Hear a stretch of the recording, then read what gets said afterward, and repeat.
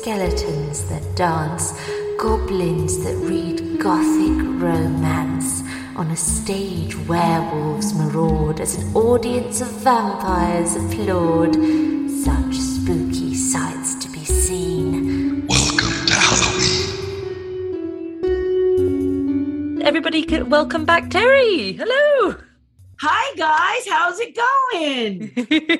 It's wonderful to hear from you again. Now, if people haven't tuned into the first episode with you, which they really should, so if you haven't paused, and go and listen to that one. And subscribe, by the way. Yes, do that too. Can you remind our audience about who you are? Well, I'm known as Walt Disney's legendary Imagineer. That's one title. I've worked on, I've been a Jim Henson Muppeteer since 1982 and done a lot of film and television and created attractions all over the world for Disney parks and others. But the one I'm most famous for, of course, is Disneyland Paris, where I created the dragon that resides under the castle. So that's where most of your listeners probably know me from. But if you Google Terry Hardin, you can learn all about the fact that I was in Ghostbusters, I was in Men in Black. I've done all kinds of crazy stuff. I create one-of-a-kind sculptures and little sculptures for those who like Disney or whatever their dream might be. This episode will be coming out in my favourite season. My favourite season, of course, being October and Halloween. And you are a bit of an expert in many Halloween-y things. So I suppose I should start by asking you, how do you feel about Halloween in general? Well, Halloween is by far my favorite holiday. I guess when I was a little kid, I thought it was Christmas. Because you got lots of presents and a lot of things like that. But in retrospect, it had to be Halloween because at a very young age, I had lots of friends. I'm an obsessive creator, which is someone who sees something and they automatically figure out how to do it. So I was making costumes for my neighborhood. My entire neighborhood wanted to be something exotic or unusual. They couldn't buy it at the store. So I would figure out how to make it and dress up all my friends. And then people were like, where did you get that costume? Or what happened with that? And it just was a place for an artist to express themselves and to create environments that might be a little more fun than opening the door and giving out candy. I'm based in the UK, you're based in America. Do you think there are any big differences between the way Americans might celebrate Halloween to British people? You know, I don't think so. I might have thought that in the beginning, but as you know, I teach pumpkin sculpting, and I've got a lot of people from the UK who sign up and take the virtual class and are just as excited about Halloween as I am. In fact, many of them would talk about how I want to say it was Scotland, but maybe it was Ireland. So if you're out there and I'm making the mistake, I apologize ahead of time. But originally they sculpted potatoes. They carved jack-o'-lanterns into potatoes. The joy of creating these jack-o'-lanterns and pumpkin type, these faces in food, if you will, came from Scotland, I believe. I think it did, because my mum has very strong memories of, and in her area of Scotland, obviously everywhere's different, so it's it's going to be different everywhere, but in her area of Scotland, she carved turnips, and her mother and her father had carved turnips, and she said it was deadly because the flesh of a turnip is so hard, especially at that time of year, and she genuinely is surprised she didn't lose a finger. I mean, I've heard that turnips, and I think maybe that could have moved on into potatoes because they're a lot more friendly to you. Oh, definitely. Yes. But isn't it great that this line, based on your question, is that not only is the UK similar to us in their love for Halloween, but they were the originators of what we do so much now, must do every Halloween, which is to carve a pumpkin. That brings us on to your very amazing adventure with carving pumpkins. So how did you get into pumpkin carving on a sort of professional level? Well, it started with me being an obsessive creative. Seriously, the definition of an obsessive creative is they will see something that looks interesting and I got to try that. I got to try that. I got to do that. So there was a newspaper article came out in my community, and he was carving faces into pumpkins, and they were really great. He talked about how he took the hard orange skin or rind, if you will, off, and he carved the flesh of the pumpkin. Wow. And he also talked about how there are different pumpkins make different thicknesses and walls, so you can get certain dimensions that you couldn't get under a normal jack-o'-lantern you might buy at a market or whatever. Mm-hmm. But he talked about wood carving tools, the kind that you push.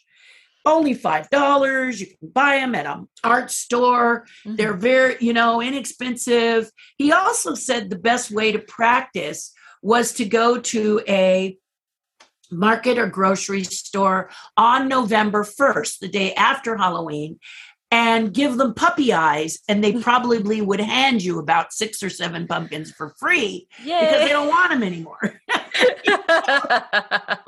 So I said, okay, that sounds good. Bought this little $5 kit, went to my market, gave them puppy eyes. They gave me about 4 pumpkins, and I came home. Well, the push tools, just like your mother was talking about, in the turnips, these push tools cut me.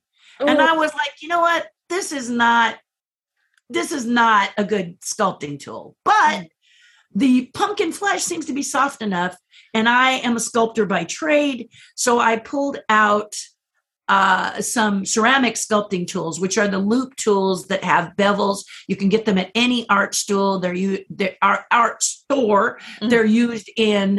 They're used in clay and pottery. Very easy to get them, and they don't cut you. Fantastic! The added benefit. I said, let's try this, and they worked beautifully. And so I sculpted the 4 pumpkins, and I said, this is really fun and cool. Well, because of the fact that I am involved with Disney and for several films that have a following, I have a following. And everybody was like, hey, can you teach us to do that? And I was, wow, I guess I can. I would invite someone over, show them how to do it. They would sculpt with me, and we'd decorate my yard pretty much. But then the Disney followers said, can you teach us how to do it? And that's when it really exploded. Now I decide I'm going to do a video because I'm teaching live and everybody is having a fantastic time. I'm figuring out that a pumpkin means more to my students than just sculpting it for Halloween. So I found that when I taught classes in sculpting and drawing and illustration, people would get frozen by the white paper or the block of clay. So the pumpkin allows that person to take that step and carve the pumpkin because it has that basis in childhood. So they would just carve it because they remember as a little kid they'd do it. And there I would be right by them. Now I would have a student or two who would cry during the whole process because they just felt it was awful. And I would come over and go, no, you just haven't gone far enough. And then we would light them and the person would cry because they thought it was so beautiful. Mm-hmm. And unlocking the creativity through teaching through pumpkin sculpting to people really helped my students. And I've never had one who couldn't do it. It opens a part of your brain that tells you can. And after that, I had people write books. I had people do all kinds of things. In fact, in Indiana, this guy felt that way. We carved on his radio show. And the next thing you know, he's mayor. Yeah, true story. So it just gives people confidence. You just don't know what that creative, that little touch on your shoulder saying, yes, you can. Don't listen to these haters. I don't care who you are. You can do this. That led to you becoming a judge on a television program, didn't it? So Outrageous Pumpkins, I did an online website for pumpkins. It's now been absorbed into my terryhardin.com website. Everything is there now for ease of it. The Outrageous Pumpkin team, the Food Network, were, I would imagine, surfing the internet looking for people. And they reached out to me to offer me to be a contestant that could compete for $10,000 or $25,000. Oh, wow. And Nice. for most people, that would be woohoo.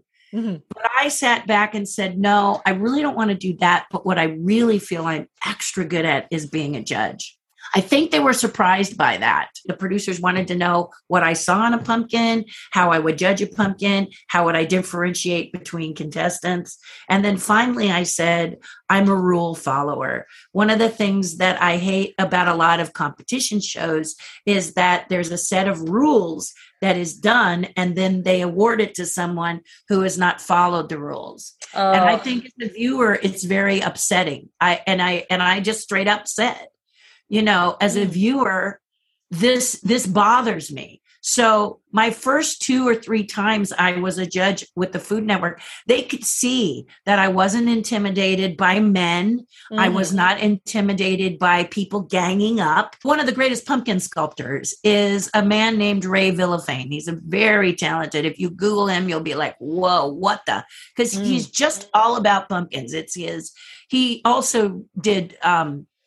he's like me. He does toys, sculpts toys and things for like Mattel and Disney and stuff like this, but he loves pumpkins. And he was my co-judge on one of the shows. And we went head to head at one point over one person. We were 2 bulls sitting there fighting it out. And I kept saying, she's a very talented sculptor. She's done a great job, but she didn't follow rule number 1. The number 1 rule that she was supposed to do was they had trucked in a 2,000 pound, 1,000 pound, well, let's say 1,000 pound pumpkins. So these pumpkins were big, probably about 3-4 feet across with walls that were 6 inches deep. Rule number 1 was to carve that pumpkin. Okay. She didn't carve the pumpkin. There were other pumpkins you could put with it to create a whole scene because it was the finale, but you had to carve the giant one. And she carved letters into it, but that was it. He just sort of stood there for a minute and he said, but my reputation is on the line because he's known for pumpkins. Uh-huh. And I said, I get your reputation is on the line, but you understand for the good of the show, you got to follow the rules. People are going to point to this and say, how could she possibly win when she didn't follow rule 1 or he didn't follow rule 1? Mm-hmm, mm-hmm. And so that's why I think producers really like me because I'll back down if you can make your case. Okay. I'm not going to be dogmatic about it. But when it comes to the rules, then I'm like, wait a minute, you know, how is this going to be for the viewer? Because I love these shows too. And once they saw that, I think they said, yeah, we want her in there. As you know, with Halloween Wars and shows very similar to that, you got everybody buzzing around you and you're starting to look at their designs.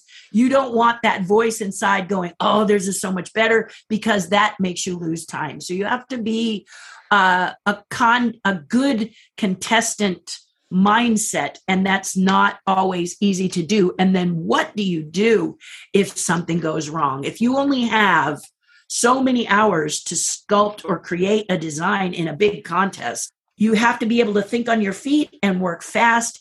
And it's incredible when you see these people compete, especially my later shows that I've been judging. The contestants are phenomenal people. They just come up with stuff that is breathtaking. Mm-hmm. And as a judge, you have to be critical. Mm-hmm. And many of us don't want to say anything mean. You know, we don't want to say anything that would appear mean about the design. But then if you're a contestant, you want to know what's lacking. So again, you have to tell yourself as a judge, I'd love to be nice the whole time. But if I was there sculpting and the judges were always nice, I would wonder why I didn't win. Yeah. And I suppose judging is very different to teaching. You can still be a mentor to them. You can still give them advice. But at the end of the day, they've got to perform.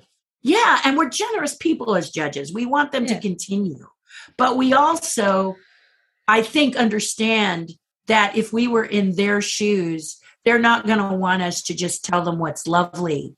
They want to hear from us what we think they could have improved on. As a contestant, you're going to want to know why. What do you think is the pumpkin carving that you have made that you are most proud of? There's a couple of them. I did one for Desperate Housewives where I sculpted the apple.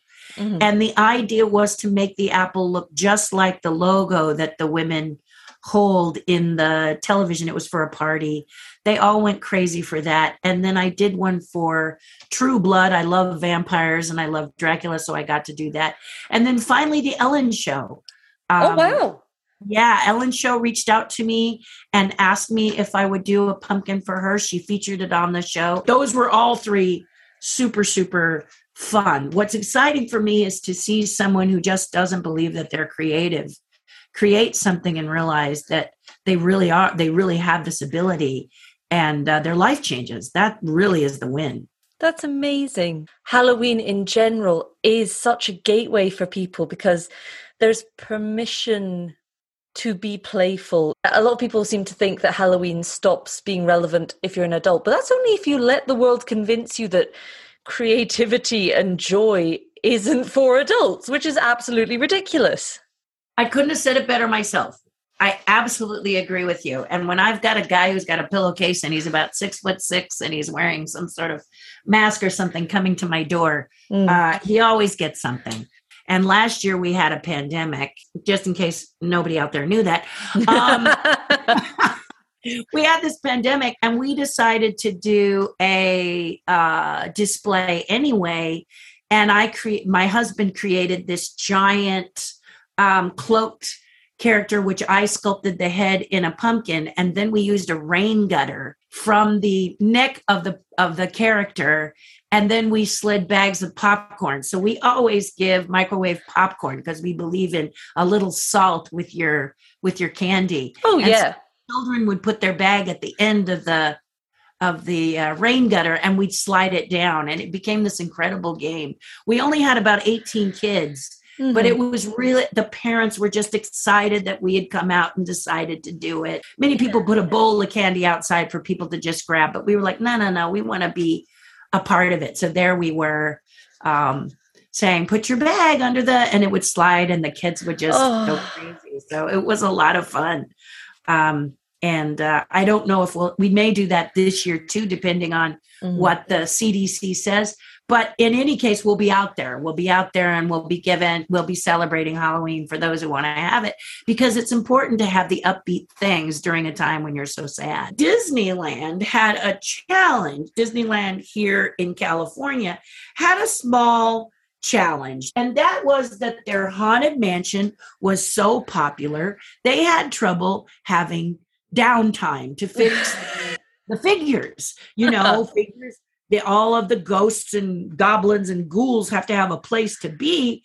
They had a terrible time trying to protect, to make sure the figures were up to speed, and things started to fall apart, and they continually were, So Nightmare Before Christmas comes along, and boom, they're able for 6 months to celebrate Halloween and Christmas with Nightmare Before Christmas and refurbish the classic ghosts of Haunted Mansion and then switch them out and refurbish the Nightmare ghosts during the normal stay. And it just worked out brilliantly. Oh, that's amazing. So what do you want to carve as a pumpkin next? What's your next sort of vision? Well, it's so funny that you would say that. I have a book tour coming up. I have a friend who's an author. She and I together have collaborated on a children's book called Giggling Pumpkins. Mm-hmm. It's about what actually happens in your pumpkin patch when you're trying to grow pumpkins, and how pumpkins have some little pranksters in the patch that sometimes punk you or they help you or whatever, but this just starts to help you to better understand why pumpkins may not be as simple as you thought they were when you were going to grow them. But it's a super cute little book, and I'm very, very proud to be a part of it. And I'm going to be sculpting some of the characters from the book during the book tour as I tour through Indiana and Ohio. coming up in about a week. I leave, and then I'm there for 2 weeks. And we're going to be at these festivals and stuff for this book. So I'll be demoing the sculpture of the pumpkin. So these people who never really get to see me in action will get to see me in action doing these sculptures, and they'll be from the book. So I'm going to sculpt some pumpkin fairies and maybe a couple of silly faces and stuff like that. This year, I think I'd like to do a pumpkin for my house that is based on Shang-Chi. I haven't seen the movie yet, but I love I love Asian stuff, and pumpkins look really beautiful lit. So anything Oriental or Asian really steps up. Last year I did Kung Fu Panda, and then there'll be a dragon in there somewhere because there always is. Oh, that's fantastic. Can you tell us where people can either buy or support Giggling Pumpkins? They can go to my website, terryhardin.com, or Google it if you don't have fast enough fingers. But terryhardin.com, and then just click on new book. It's also a place where you can click on event schedule, and it will tell you about the live and virtual pumpkin events coming near the end of October in case you want to be a part of that. And it's great fun. Done on Zoom. So if it's something that you'd like to do, you can read about that.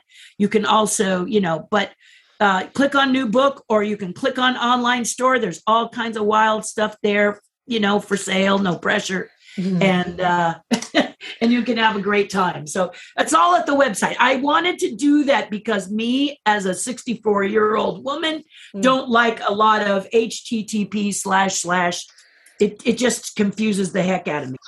No, it's completely legitimate. And I will also put a link to your website in the description of this podcast. Thank you.